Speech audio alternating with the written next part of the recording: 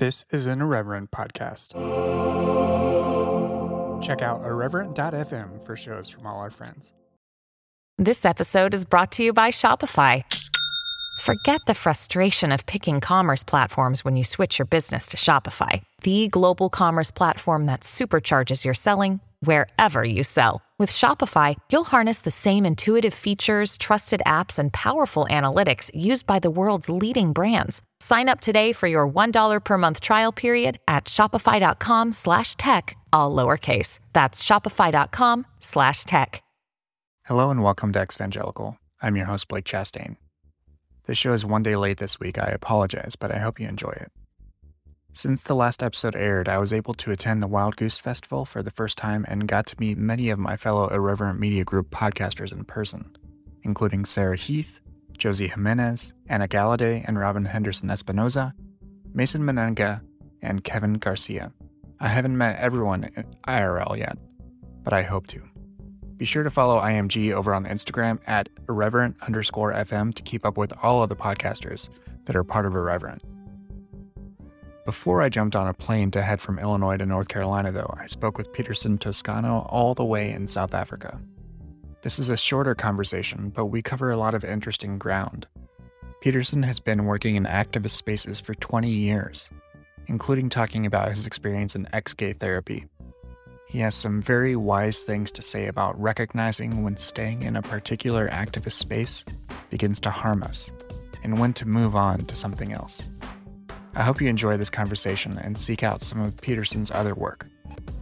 You can keep up with my work by subscribing to my newsletter, The Post-Evangelical Post, at postevangelicalpost.substack.com.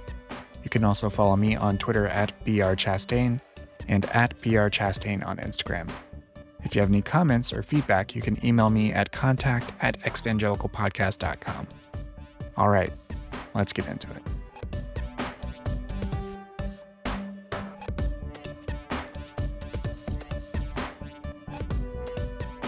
My guest today is Peterson Toscano. Peterson is a podcaster, performer, climate activist, and biblical scholar. Peterson, welcome back to the show. Blake, it's really great to be here. How are you? I'm doing well. Thank you for coming back on. Thank you for making time. We are actually talking across some oceans. I thought my relocation to the suburbs was big, but you've got me beat by several orders of magnitude. Yeah, moving to South Africa in a pandemic was like a hero's journey. I felt like we were in a massive video game and we had to go through every level. Yeah, it has to have been quite a journey. And I'm really glad that we're able to connect across these divides. And I really hope that when this is published, that we have some good quality audio for our listeners. What I actually wanted to touch base with you on, we spoke several years ago now, when I was just starting out as a podcaster, about your story. I think it was around episode 30, 33, something like that in the feed. And I re-released it a little bit ago as well. And you talked about your own personal story within that first conversation we had. And we've stayed in contact since then. We were able to grab a drink together back in 2019 in the before times when you were in my area. And part of your story also touches on some of the things that are back in the news, or at least within our sort of part of the internet and our part of public discourse, which is recently, Netflix released a documentary in June called Pray Away, which explores the topic of conversion therapy and focuses on the leaders of Exodus International and the impact of its ministry. My friend Kevin Garcia and other queer commentators have wisely said that this documentary actually isn't one that needs to be watched by people who've experienced this sort of harm through conversion therapy, and I agree with that. And I know you, when we were first talking before I started recording, you said you haven't watched the film, and we'll actually talk about why. But I wanted to talk to you again because you've played such a public role in the past in talking about this through your work for a long time. So I wonder if we should maybe start there and summarize some of the ways you've previously talked about these issues with different audiences, including speaking back and talking and dialoguing with evangelical audiences in your work around this topic. What's fascinating about this question you're asking me now, my move to South Africa feels like a move back in time as well, because South Africa, in many ways, in the evangelical church, among white Afrikaners in particular, is where the U.S. was in about 2002. And these ex-gay programs, some of them, once they shut down in America, they came here. So I am doing silly TikToks, and I will just drop here and there that I was in conversion therapy and all. And people are contacting me needing to talk because this is an issue here today, like it was back in 2003 when I first started what I did. And back in 2003, it was basically, I had a story to tell. I had spent 17 years in conversion therapy, including 2 years at the notorious Love in Action program. I knew it was a story that needed to get out there because most people didn't know about it at that time. And if they did know about it, they had it wrong. They thought, oh, this is just stupid. Why would you do this? It doesn't work. Which, yes, it's true, but people needed to know more. Also, activists who took this on were very passionate about it and did a great job of speaking out, but they didn't experience it themselves. So they had the message a little bit wrong. Like they kept on saying to these ex-gay leaders, you hate gay people. And they would come back and say, no, we love gay people. And it was this disconnect because in their minds, they did love gay people. And so there was like a bit of a standstill. In 2003, I premiered my play, Doing Time in the Homo Nomo Halfway House, How I Survived the Ex-Gay Movement. And it was a way to use comedy to get people closer to the story, particularly open and affirming churches who were opening their doors to LGBTQ folks who were coming as refugees. And I think they needed to know the trauma that we were experiencing.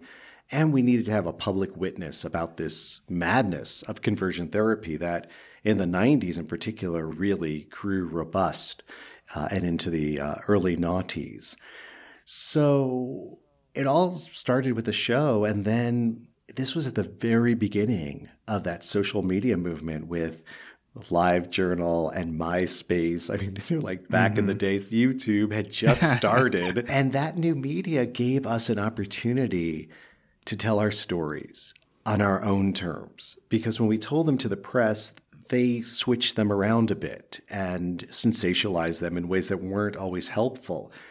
And by 2007, we launched the Ex-Gay Survivors movement. We launched a website, beyondexgay.com, which is still out there where you can see lots of information of what we did through those years.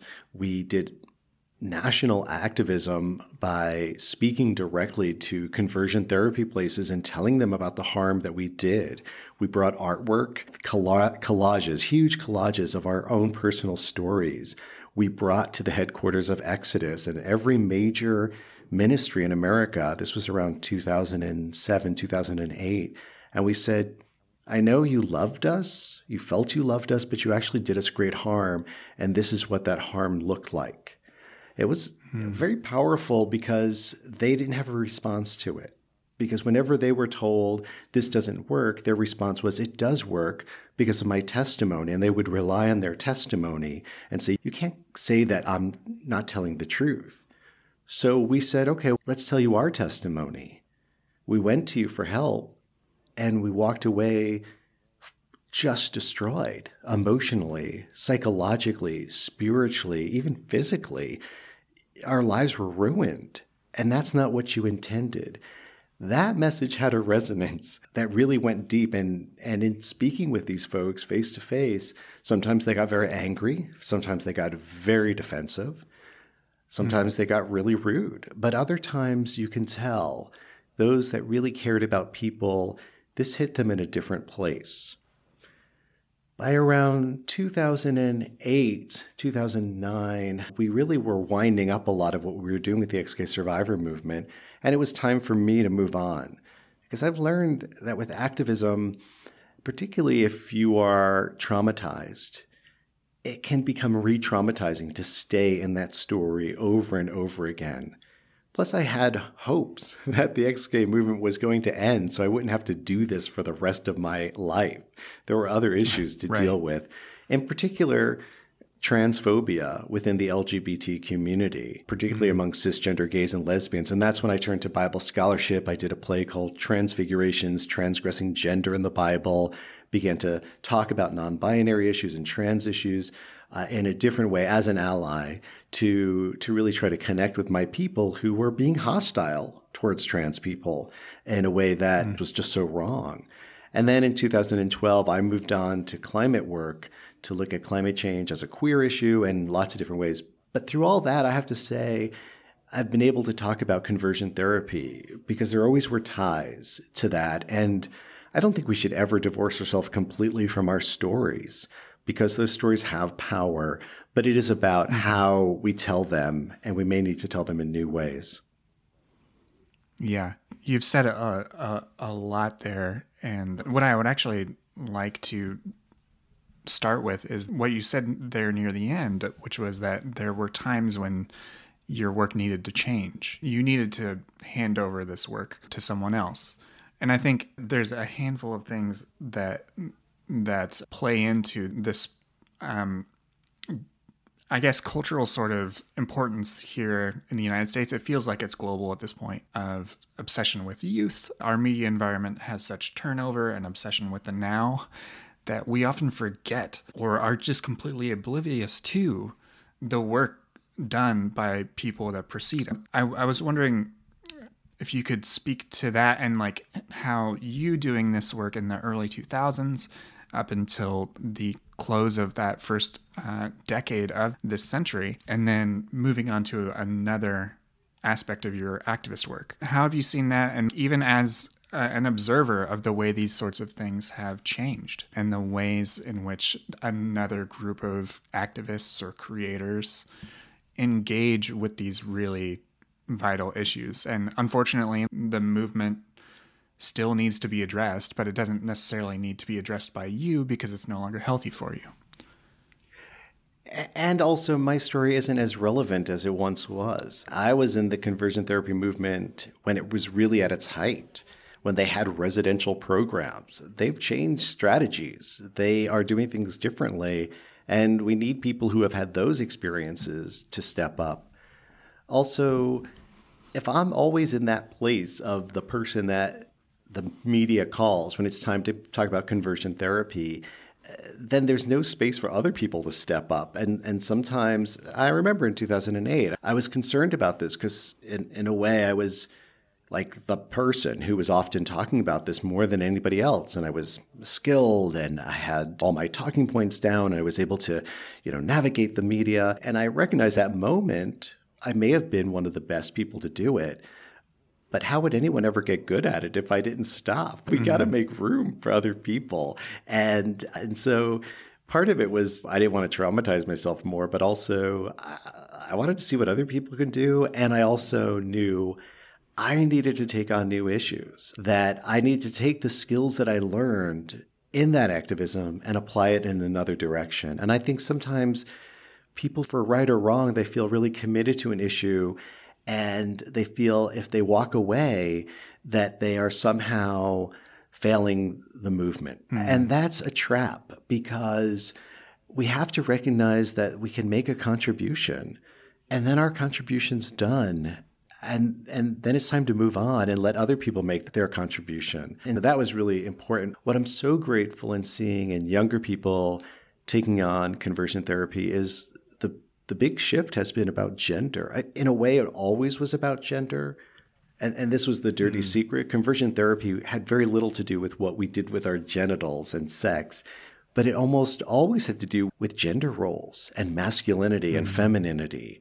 And so it was no surprise that when the trans movement became more visible, that the tactics shifted. And the number one targets now are trans people, young trans people, and non-binary people. And that's and it's important that folks like me stand behind that movement and support as we can. But it's particularly important that people can speak to those issues from their own experiences, are part of the discussion, and not having some older white gay cis dude doing it on their behalf. Yeah.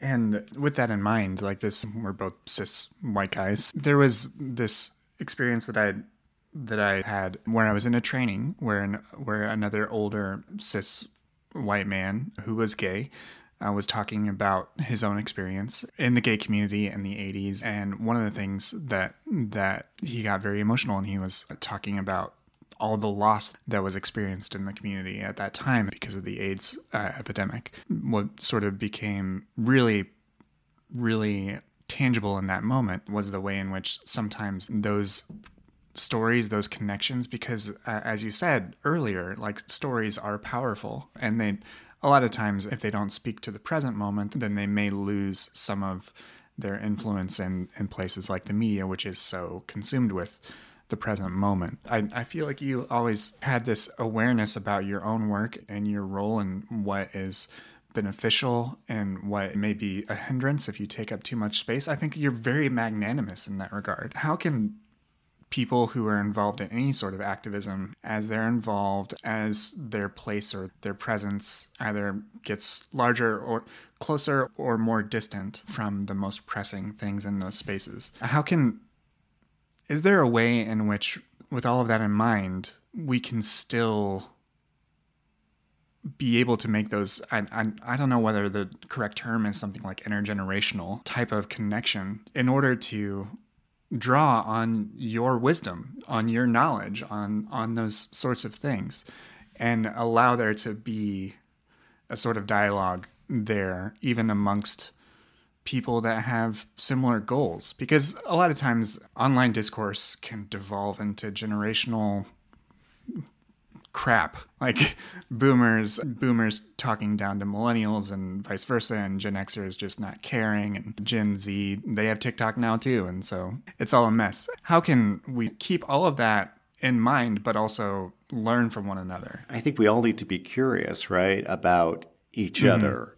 And so for older LGBTQ folks, I think part of it is about that curiosity about this younger generation. And yeah, it's different. It's in some ways it's alien. It's just like a different world. It's so funny how it has changed so quickly. And I think one thing is to become curious about it and not try to make sense of it necessarily, but just see it, experience it in whatever ways you can. It might be going to an LGBTQ film festival and going to a film that you wouldn't normally have gone to. Supporting a film about non-binary folks or trans folks, something that's different from your experience. I think that's one thing that one can do.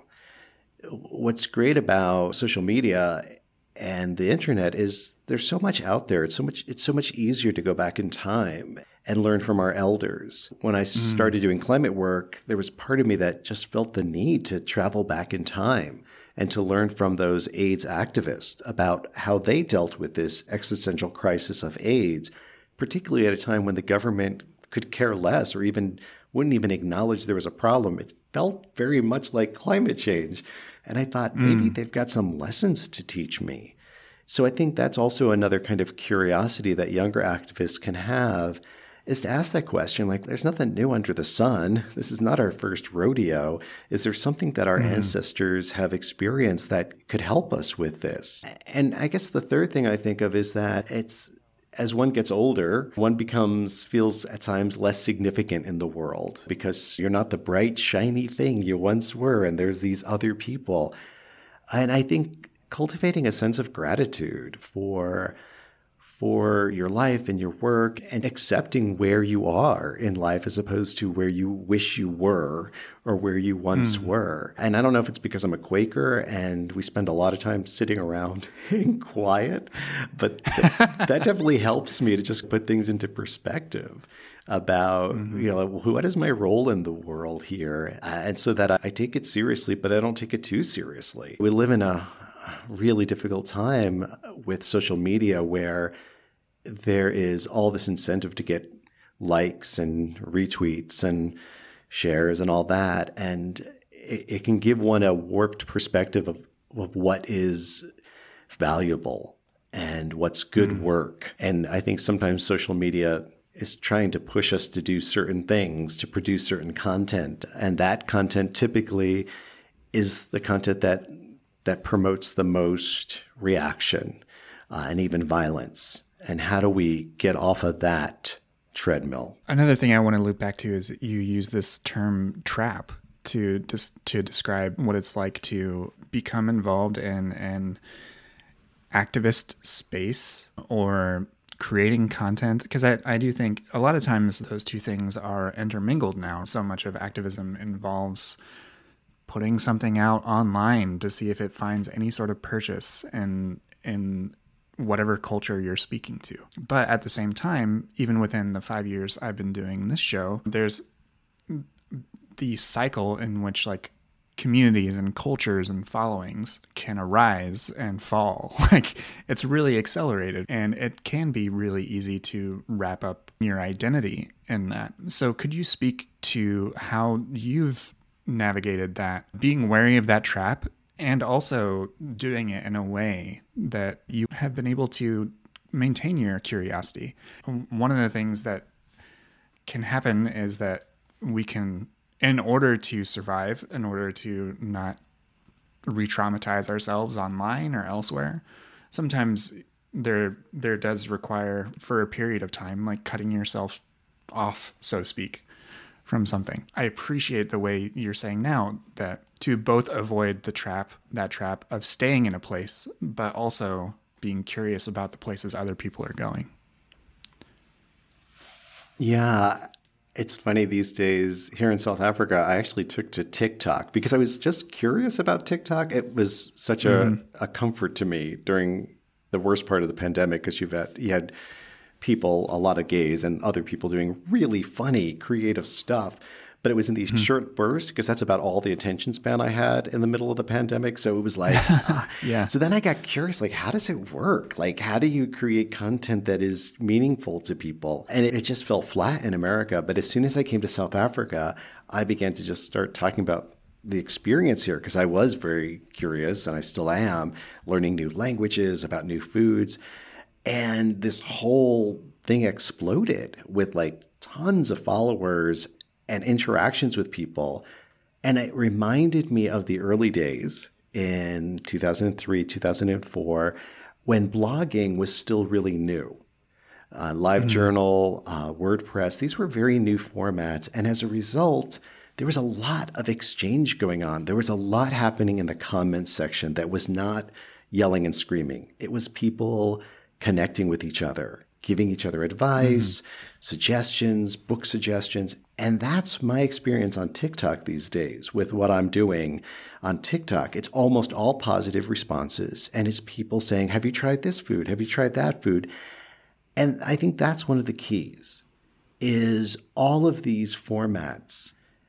If you're not building relationships through them, then I don't feel they're actually giving life. If it's just a one-sided, here I'm pouring out all my stuff, my content, and there's no interaction, then I feel that it can really become draining. And for me, back in the days when I would meet people online, it was so thrilling to then meet them for coffee, to figure out like, we're in the same city all of a sudden, let's get together. And some of my closest friends today are people I met through those comments. And I think that's still possible. It requires, again, curiosity, connecting. Obviously, you can't have relationships with everyone, but when there is that connection to build on it. So I think that's something that's still very possible because I'm seeing that it's still very possible. But at the heart of all good activism is healthy relationships. And that includes a healthy relationship with yourself. And that means, of course, things that we talk about all the time, self-care.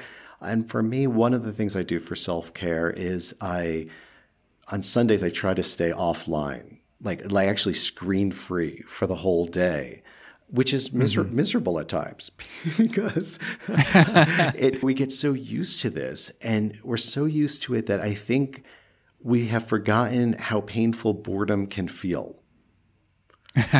Yeah. I don't like maybe you remember from when you were a kid, like sometimes you would feel so bored, like it felt like you were going to die. Yeah. And the problem with the internet is we're still bored, but we're like distracted enough that we don't feel the full weight of that boredom.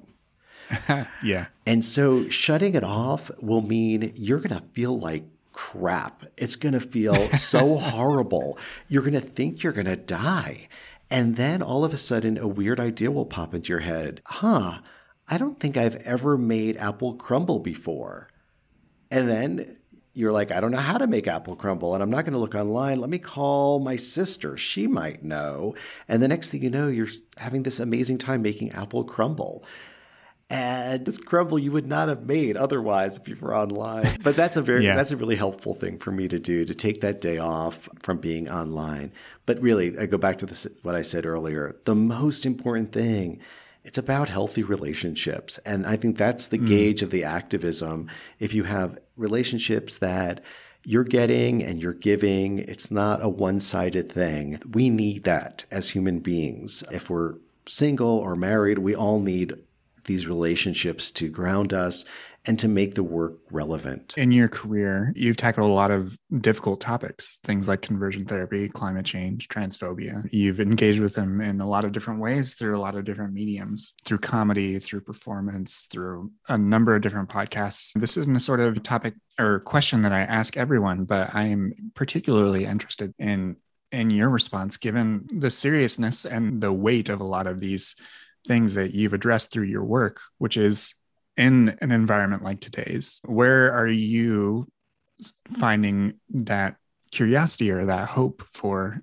that's feeding and driving your current work? Yeah, let's just leave it there. Yeah, whenever you do climate work, the hope question comes up a lot. And the reality is, I don't always feel hope. Some things at times, like looking at the data, looking at human nature, it doesn't look hopeful always. And then that's just the reality. And so then I have to say, okay, if I don't feel hope, then what? Then what is other stuff like courage and determination? Because I don't know how things are going to turn out with all the work that we do.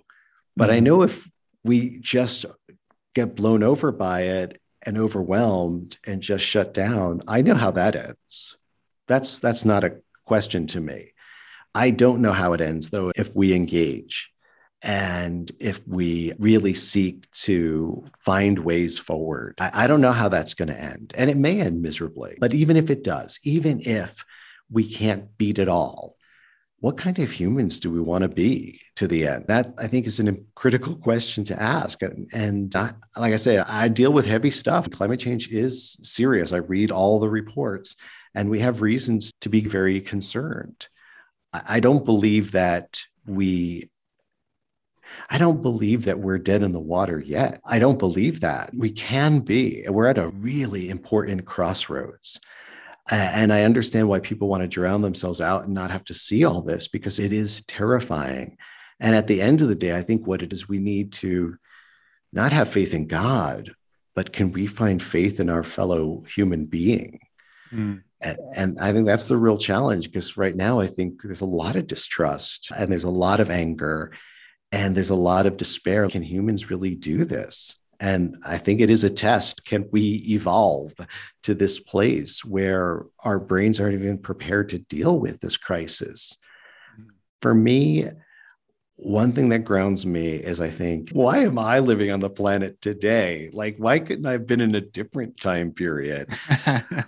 But in a way, what a privilege to be those people on the planet right now. Like, here we are. It's ours. It's on us. And I can't solve it all, but I can figure out what my piece is in all of this.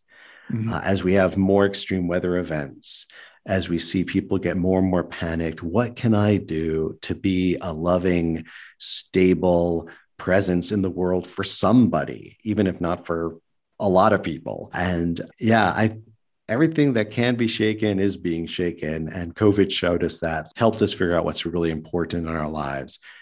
And we're not done. It's not done with us yet. Yeah. Your response makes me think of this old Marshall McLuhan axiom that nothing is inevitable so long as there's a willingness to contemplate what is happening. Sometimes I come back to when I'm reminded of it, as you just have now. Thank you so much, Peterson, for joining me on this short little extemporaneous exploration of activism and hope, and answering some of my rambling prompts and everything so wonderfully. I'm always thankful to talk to you about your work, past and present. What are some of the projects you're working on right now that you'd like to plug here? Thanks for asking that. Yeah, I have been doing a lot of podcasting lately, and not just my own, but helping to produce other people's podcasts. So I am the producer of a podcast called the Bible Bash podcast that Liam Hooper, who's a trans Jewish guy from the South, and Don Durham, also from the South, a white cis straight guy, they talk about text, biblical text, and they do a great job of that. So that's the Bible Bash podcast. I'm also the host of Citizens Climate Radio, which looks at climate change from lots of unexpected angles and also includes a segment called The Art House, where I talk to artists who are doing work around climate change. My own personal playground, audio playground, is called Bubble and Squeak. It's very quirky. It's very weird. The most recent episode is with sexologist Dr. Jalen Ricks, who's an ex-gay survivor and a masturbation expert.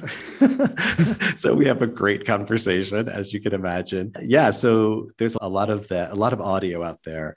But I have a question for you if we have time for one quick question. Of course. Yeah. Do you have any recommendations for me for something to watch, read, or eat?